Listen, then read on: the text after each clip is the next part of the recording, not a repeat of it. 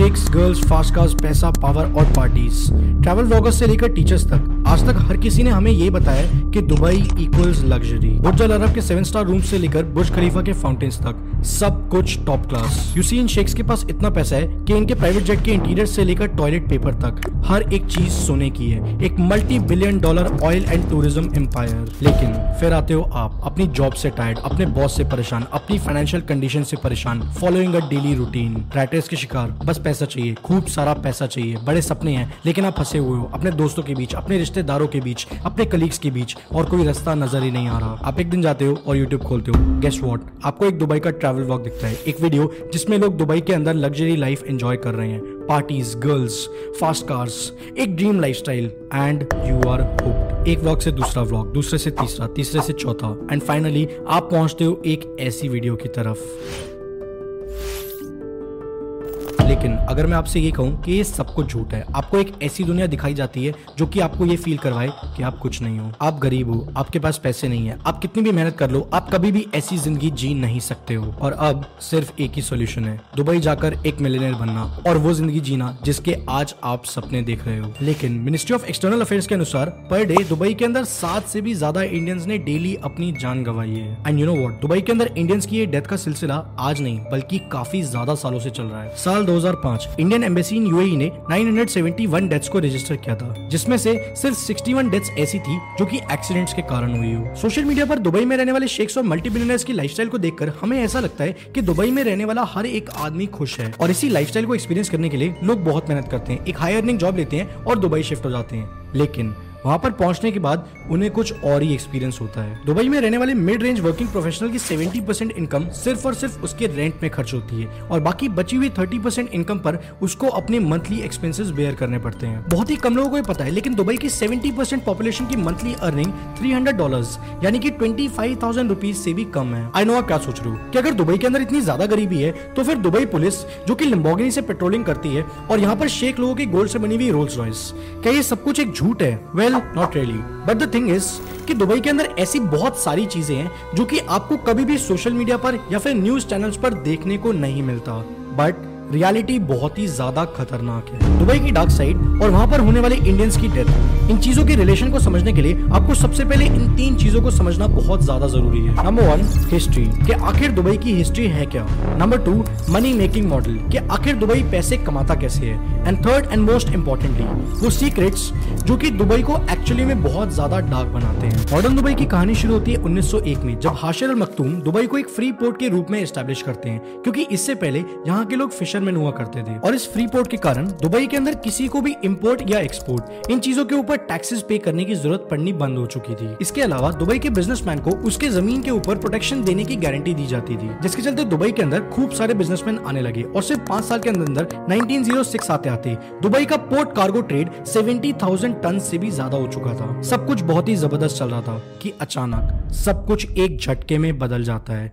1929 the great depression, और अब Dubai की हालत फिर से पहले जैसी हो चुकी है। कुछ साल बीतते हैं और कुछ नहीं बदलता, लेकिन फिर एक दिन अचानक 3 मार्च 1938 मिडिल ईस्ट के अंदर एक अमेरिकन कंपनी ऑयल डिस्कवर करती है, जिस ऑयल को एक्सट्रैक्ट करने के लिए ऑयल रिग्स को सेटअप किया जाता है। लेकिन ऑयल की रिफाइनिंग होती है ऑयल की रिफाइनरी के अंदर, and this is where Dubai comes in. Dubai की लोकेशन एडवांटेज और पोर्ट्स ने ऑयल कंपनीज के लिए ऑयल के ट्रांसपोर्टेशन को बहुत ही ज्यादा कन्वीनियंट और बहुत ही ज्यादा कॉस्ट इफेक्टिव बना दिया। 1958 में हाशिर अल मखतूम की डेथ के बाद सईद अल मखतूम दुबई के नए प्रिंस बनते हैं। 56 इयर्स के इस विजनरी लीडर ने दुबई के लिए एक ऐसा सपना देखा जो कि आने वाले सालों में दुबई को एक वर्ल्ड क्लास ट्रेड सेंटर और टूरिज्म हब बनाने वाला था। प्रिंस ने यह देखा कि दुबई की सबसे बड़ी वीकनेस है कि दुबई के पास कोई ऑयल रिजर्व्स है ही नहीं, लेकिन प्रिंस ने एक और चीज नोटिस करी कि दुबई के पास एक बहुत ही पावरफुल एडवांटेज है, और वो है दुबई की जियो इकोनॉमिक लोकेशन। 1945 में US president Franklin Roosevelt Saudis को कन्विंस करते हैं कि अब आप लोग ऑयल यूएस डॉलर्स के अंदर सेल करना, और क्योंकि ऑयल एक ऐसी कमोडिटी है जो कि हर एक नेशन की नीड है,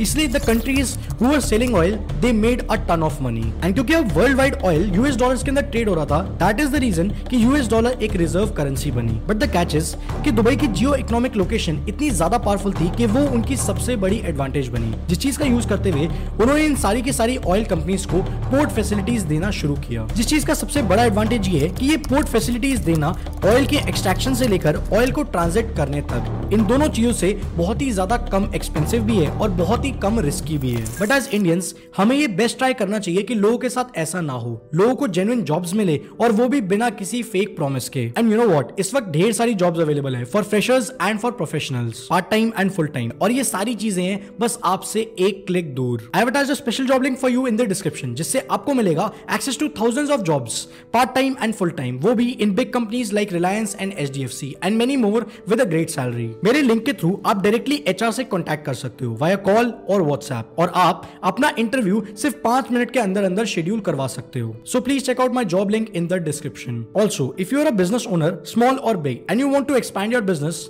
देन अपना.co is a great platform for you. यहाँ पर हायर करना बहुत ही ज्यादा आसान है। आप हर तरीके का प्रोफेशनल हायर कर सकते हो, from salesman to accountant to marketer to telecaller, कुछ भी। आपको बस 2 मिनट लगेंगे। अपनी पर्सनल डिटेल्स, अपनी कंपनी डिटेल्स और अपनी हायरिंग डिटेल्स डालो और अपना.co से सिर्फ 2 मिनट के अंदर अंदर अपनी हायरिंग रिक्वायरमेंट्स आप पूरी कर सकते हो। अगर आपको ये वैल्यूएबल लग रहा है तो मैंने हायरिंग के लिए डिस्क्रिप्शन के अंदर एक सेपरेट लिंक डाल रखा है, जहां से जाकर आप अपनी हायरिंग रिक्वायरमेंट्स को पूरा कर सकते हो। साल 1958 से शेख राशिद ने इंफ्रास्ट्रक्चर डेवलपमेंट के ऊपर फोकस करना शुरू किया, लेकिन 1966 से लेकर अर्ली 2000 तक दुबई के अंदर एक चीज बहुत ही ज्यादा स्पीड से हुई, एंड दैट वाज इमिग्रेशन। जैसे जैसे दुबई का इंफ्रास्ट्रक्चर डेवलप होता गया, वैसे वैसे दुबई की लेबर पॉपुलेशन बढ़ती चली गई, और आज यूएई की टोटल पॉपुलेशन का 46% सिर्फ और सिर्फ इंडियंस है। 1966 के बाद दुबई का इंफ्रास्ट्रक्चर बहुत ही ज्यादा स्पीड से डेवलप हो रहा था। जिस चीज को डेवलप करने के लिए दुबई को लेबर की जरूरत थी, जिस चीज के लिए बहुत सारे बांग्लादेशी, पाकिस्तानी और इंडियंस यहाँ से दुबई शिफ्ट हुए ताकि वो लोग वहां पर अच्छा काम कर पाए। और उस वक्त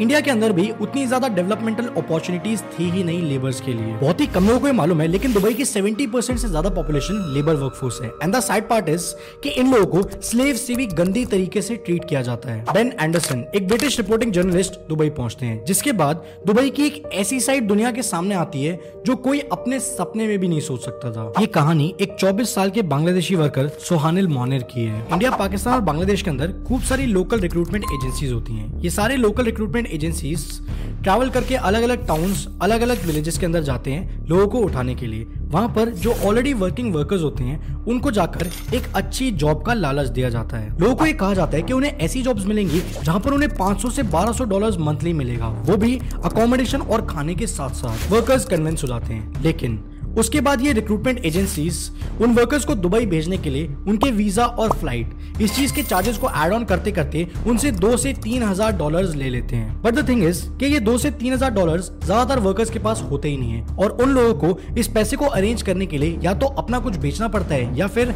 अपना कुछ गिरवी रखकर लोन उठाना पड़ता है। लेकिन असली गेम तब शुरू होता है जब ये सारे के सारे वर्कर्स दुबई पहुंचते हैं। जैसे ये वर्कर्स दुबई पहुंचते हैं, वो कंस्ट्रक्शन कंपनी जो कि इन लोगों को हायर करके लाई है, वो सबसे पहले तो इन सारे वर्कर्स का पासपोर्ट सीज कर लेती है। पासपोर्ट सीज करने के बाद एकदम terrible working conditions, 45 to 49 degree Celsius के अंदर 14 घंटे इन वर्कर्स से काम कराया जाता है। एंड द थिंग इज कि इन सारे के सारे वर्कर्स को पर डे बेसिस पर पे किया जाता है, यानी कि अगर आप किसी दिन बीमार हो या फिर आप किसी दिन काम पर नहीं पहुंच पाए तो आपको उस दिन के पैसे नहीं मिलेंगे। इसके साथ साथ इसमें से किसी भी वर्कर को जो कि अभी अभी कंस्ट्रक्शन कंपनी के साथ आया है, इनके साथ एक कॉन्ट्रैक्ट साइन होता है, जिस कॉन्ट्रैक्ट के अकॉर्डिंग उनको पहले 2 से 3 महीने तक सैलरी दी ही नहीं जाती। उनको सिर्फ और सिर्फ ऑब्जर्विंग पीरियड में रखा जाता है। और इससे भी ज्यादा खराब चीज है इन वर्कर्स की अकोमोडेशन।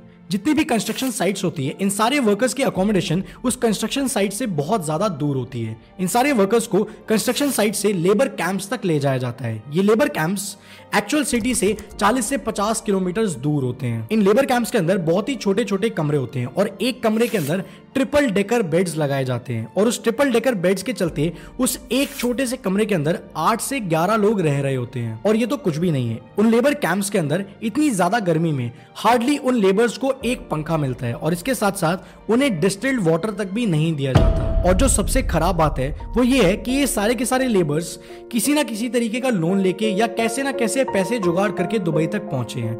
और जब तक ये लोग काम नहीं करते और जब तक इनके पास इतने पैसे इकट्ठे नहीं होते कि ये लोग वापस जा सके, ये लोग वापस नहीं जा पाते। और अब ये वर्कर यहाँ पर फंस चुका है, लोन लेकर दुबई पहुंचा है और यहाँ पर मेहनत कर रहा है ताकि वो इतने पैसे इकट्ठे कर पाए कि कभी ना कभी वो वापस अपने देश आ पाए। इतनी भयानक कंडीशंस होने की वजह से ज्यादातर वर्कर्स या तो बीमार पड़ जाते हैं या फिर डर के मारे सुसाइड कर लेते हैं। 10 मई 2011 तमिलनाडु का रहने वाला अथिरमन कन्नन, जो कि बुर्ज खलीफा की कंस्ट्रक्शन साइट के ऊपर काम कर रहा था, वो बुर्ज खलीफा की 147th फ्लोर से कूदकर वर्कर सुसाइड कर लेता है। और इससे ठीक एक साल पहले साल 2010 में 113 इंडियन वर्कर्स ने सुसाइड किया था। मई 2021 34 साल के एक इंडियन वर्कर ने दुबई के अल रिया एरिया के अंदर खुद को अपने कमरे के अंदर फांसी लगाकर अपनी जान दे दी। 2017 से लेकर 2021 पिछले 5 सालों में हर दिन दुबई के अंदर 5 इंडियंस ने अपनी जान गंवाई है। और ये चीज सिर्फ इंडियंस पर नहीं बल्कि वहां पर रहने वाले नेपाली, बांग्लादेशी, पाकिस्तानी हर एक बंदा जो कि वहां पर एक काम करने का सपना लेकर आता है ना,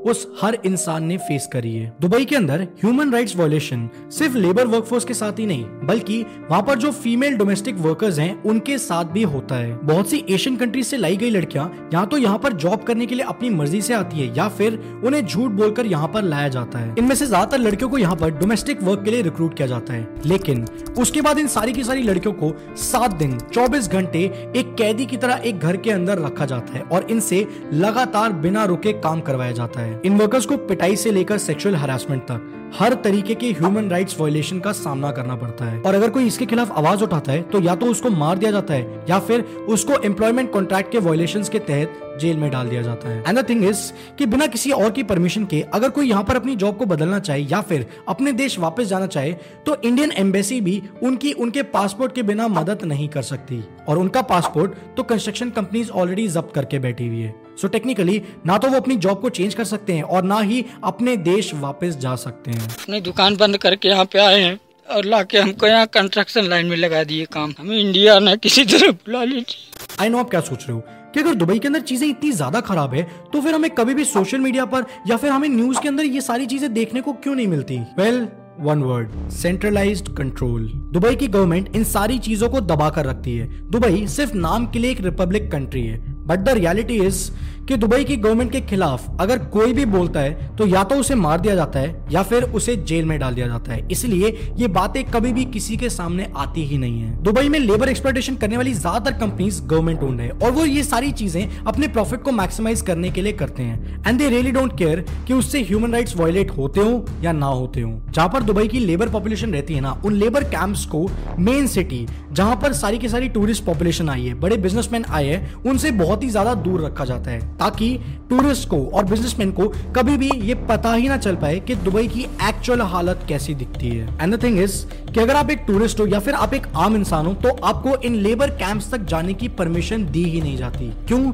क्योंकि दुबई की गवर्नमेंट ये चाहती ही नहीं है कि दुबई की एक्चुअल साइड आपके और मेरे जैसे लोगों को मालूम पड़े। बेन एंडरसन भी यहाँ पर एक हिडन कैमरा लेकर गए थे क्योंकि जो लेबर कैंप्स के अंदर लोग रहते हैं वो इनफैक्ट कैमरा के आगे आने से भी डरते हैं। दुबई में रहने वाले इमिग्रेंट्स मेनली इन 3 कैटेगरीज के अंदर डिवाइडेड है। Number 1, high earning professionals, number 2, low earning professionals and number 3, unskilled या फिर सेमी स्किल्ड वर्कर्स। हमें सोशल मीडिया पर दुबई के हाई अर्निंग प्रोफेशनल्स की ही लाइफ दिखाई जाती है, जिस चीज को देखकर हमें ऐसा फील होता है कि दुबई के अंदर तो हर चीज लग्जरी से भरी हुई है, दुबई में सिर्फ मजे होते हैं। बट इन रियलिटी दुबई एक मॉडर्न स्लेवरी का सबसे बड़ा एग्जाम्पल है। क्या आपने कभी ये सोचा है कि इंस्टाग्राम पर और यूट्यूब पर हमें दुबई के अंदर ही इतनी सारी लड़कियां देखने को आखिर क्यों मिलती हैं? शेख्स के आसपास इतनी लड़कियां क्यों दिखती है? दुबई में इतना ज्यादा पार्टी कल्चर आखिर क्यों है? वेल, यहाँ से दुबई की वो डार्क साइड शुरू होती है जिसको दुबई की इकोनॉमिक डेवलपमेंट की शैडो के अंदर आज भी छुपाया जाता है। दुबई टूरिज्म के लिए फेमस है, जिसके लिए दुबई ने hotels, amusement parks, mammoth aquariums, हर एक चीज में इन्वेस्ट किया। इसलिए 35 स्क्वायर किलोमीटर का दुबई शहर, जो कि न्यू दिल्ली जितना है, उसमें साल 2019 में 16.31 मिलियन टूरिस्ट आए थे, जो कि इंडिया के 17.91 मिलियन टूरिस्ट से सिर्फ 1.5 मिलियन ही कम है। लेकिन दुबई में एक ऐसी चीज होती है जिसके बारे में कभी कोई बात ही नहीं करता, and that is prostitution. Dubai के अंदर 30,000 से भी ज्यादा ऐसी प्रोस्टिट्यूट्स हैं जिनको यहाँ पर या तो किसी और काम के बहाने लाया गया है और अब उनसे जबरदस्ती ये काम करवाया जाता है, या फिर पैसों की कमी होने के कारण उन लड़कियों को ये काम करना पड़ रहा है। Now see how this works. Escort agents ढेर सारी इंस्टाग्राम गर्ल्स इनके डीएम्स के अंदर मैसेजेस करते हैं और इनमें से कुछ ऐसी लड़कियां होती हैं जो कि बहुत ज्यादा पैसे की लालच में इन चीजों को करने के लिए तैयार हो जाती है, जिस चीज के चलते इन लड़कियों को हर साल 4 से 5 दुबई की ट्रिप्स मारनी पड़ती है, जहां पर इन्हें इन शेख्स के साथ अलग अलग चीजें करने के लिए पैसे मिलते हैं। बहुत सारी इंस्टाग्राम गर्ल्स साल में कम से कम 5 बार दुबई जाती है और दुबई का इंटरनेशनल ओवरनाइट विजिटर्स का स्पेंड $30.82 बिलियन है, जो कि दुबई की जीडीपी का 11% है, and this is huge. Dubai ने टूरिस्ट को अट्रैक्ट करने करने के लिए और अपने कोस्ट लाइन को बढ़ाने के लिए काफी सारे आर्टिफिशियल आइलैंड्स बिल्ड करे हैं, जिनमें वर्ल्ड आइलैंड्स और 3 पाम आइलैंड्स आते हैं, palm Jumeirah, palm Jebel Ali and palm Deira. Dubai में बनाए गए वर्ल्ड आइलैंड्स, जो कि 300 आइलैंड्स का एक ग्रुप है, वो हर साल 5 मीटर से 9 मीटर पानी के अंदर समा रहा है। एंड इसीलिए इन आइलैंड्स में से सिर्फ 7 ऐसे आइलैंड्स हैं जो कि रहने के लिए डेवलप करे गए हैं। इन आइलैंड्स को बनाने के लिए डेजर्ट में से रेत लाना पॉसिबल नहीं था, इसलिए पर्शियन गल्फ के शैलो वाटर के अंदर नीचे तक ड्रिलिंग करके नीचे में से रेत निकालकर इन आइलैंड्स के ऊपर बिछाई गई है। लेकिन इस चीज का सबसे बड़ा डिसएडवांटेज ये है कि समुद्र में से इतनी रेत निकालने के कारण जो पानी का लेवल है वो और ज्यादा बढ़ गया है, और पानी की वेव्स बढ़ने के कारण फ्लड्स आने के चांसेस बहुत ज्यादा होते हैं। इन वेव्स के कारण आर्टिफिशियल आइलैंड से लेकर दुबई की कोस्ट लाइन हर एक जगह पर इरोजन देखने को मिल रहा है। 1970s के बाद से दुबई के अंदर एक्सपेंशन बहुत ही ज्यादा रैपिड स्पीड से हुआ, जिस चीज के चलते दुबई के अंदर प्रॉपर सीवेज ट्रीटमेंट फैसिलिटीज को कभी डेवलप किया ही नहीं गया, जिस चीज के चलते आज भी जो सीवेज ट्रीटमेंट के सारे ट्रक्स हैं उनको 3-4 दिन तक लाइन के अंदर खड़ा होना पड़ता है। But the side part is कि इस प्रॉब्लम से बचने के लिए दुबई के सीवेज ट्रीटमेंट ट्रक्स इन सारे के सारे वेस्ट को डायरेक्टली वाटर के अंदर डिस्पोज कर रहे हैं, जो कि आने वाले टाइम में नेचर के लिए बहुत ही ज्यादा खतरनाक हो सकता है। दुबई दरअसल हांगकांग, सिंगापुर और लास वेगस जैसी सिटीज को देखकर बनाया जा रहा था, इसलिए दुबई में इतनी सारी जगह खाली होने के बावजूद भी दुबई में इतनी ज्यादा लंबी लंबी बिल्डिंग्स को खड़ा किया गया। बट द थिंग इज कि हांगकांग, सिंगापुर और लास वेगस इन सारी की सारी सिटीज के अंदर जो टेम्परेचर कंडीशंस है वो बहुत ज्यादा एडवर्स नहीं होती, लेकिन दुबई के अंदर बहुत ज्यादा गर्मी होती है। 48 डिग्रीज तक टेम्परेचर पहुंच जाता है, और इतने ज्यादा हाई गर्मी के टेम्परेचर के अंदर जितनी लंबी लंबी बिल्डिंग्स हैं जिनके अंदर कांच लगा हुआ है वो बहुत ज्यादा हीट करने लग जाती हैं, जिस चीज के चलते इन सभी बिल्डिंग्स के अंदर बहुत ज्यादा एसी चलाना पड़ता है, जिसका क्लाइमेट के ऊपर एक बहुत ही नेगेटिव इंपैक्ट पड़ता है। दुबई में बनाए गए हर एक स्टेडियम को हजारों गैलन पानी की जरूरत पड़ती है। सिर्फ एक गोल्फ कोर्स को पर डे 4 मिलियन गैलन से भी ज्यादा पानी की जरूरत पड़ती है, जिसको डायरेक्टली समुद्र से निकाला जाता है डीसैलिनेट करने के बाद। बट द थिंग इज कि इस डीसैलिनेशन प्रोसेस के दौरान जो डीसैलिनेशन प्लांट है वो बहुत ज्यादा CO2 को प्रोड्यूस करता है। फूड, अगर खाने की बात करें तो जहां पर एक तरफ अफ्रीकन कंट्रीज के अंदर लोगों को खाना तक नसीब नहीं हो रहा, लोग भूखे मर रहे हैं, वहीं पर दुबई के अंदर डेली बेसिस पर 38% फूड वेस्ट होता है, और ये नंबर रमजान के टाइम पर तो 60% से भी ज्यादा पहुंच जाता है। दुबई की सुपरफिशियल और कंज्यूमरिज्म प्रमोट करने वाली लाइफस्टाइल ने ना दुबई का पर रेजिडेंट कार्बन फुटप्रिंट इस दुनिया में सबसे ज्यादा बना दिया है, which is just double of America.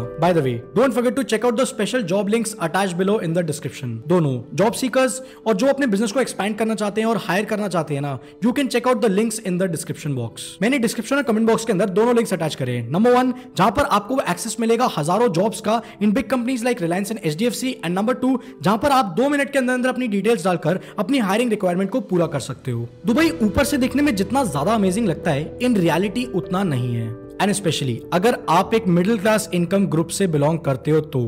But I just want to say one thing, social media पर ऐसी कंट्रीज की चकाचौंध देखकर कभी भी इनसे ओवर अट्रैक्ट होने की जरूरत नहीं है, क्योंकि ये आपके लिए बहुत ही ज्यादा डेंजरस साबित हो सकता है। आज भी कितने ऐसे लोग हैं जो कि दुबई की लैविश लाइफ, लग्जरी लाइफ देखकर वैसे सपने बुनकर वहां पर जाते हैं, और वहां जाकर उनको ये मालूम पड़ता है कि रियलिटी तो कुछ और है। इस दुनिया के अंदर आप जितनी भी जबरदस्त चीजें देखते हो ना, उन सबकी एक ऐसी साइड है जो आप सब लोगों से छुपाई जाती है। ऐसी ही एक साइड आइकिया की भी है। आइकिया इस दुनिया की सबसे बड़ी फर्नीचर कंपनी होने के बावजूद वो लोग कभी भी कोई भी टैक्स पे नहीं करते, एंड द आयरनी इज कि वो लोग फर्नीचर भी नहीं बनाते हैं। आइकिया के ऐसे कई सारे राज हैं जो ज्यादातर लोगों को मालूम ही नहीं है, ऐसे राज जो आपके होश उड़ा देंगे।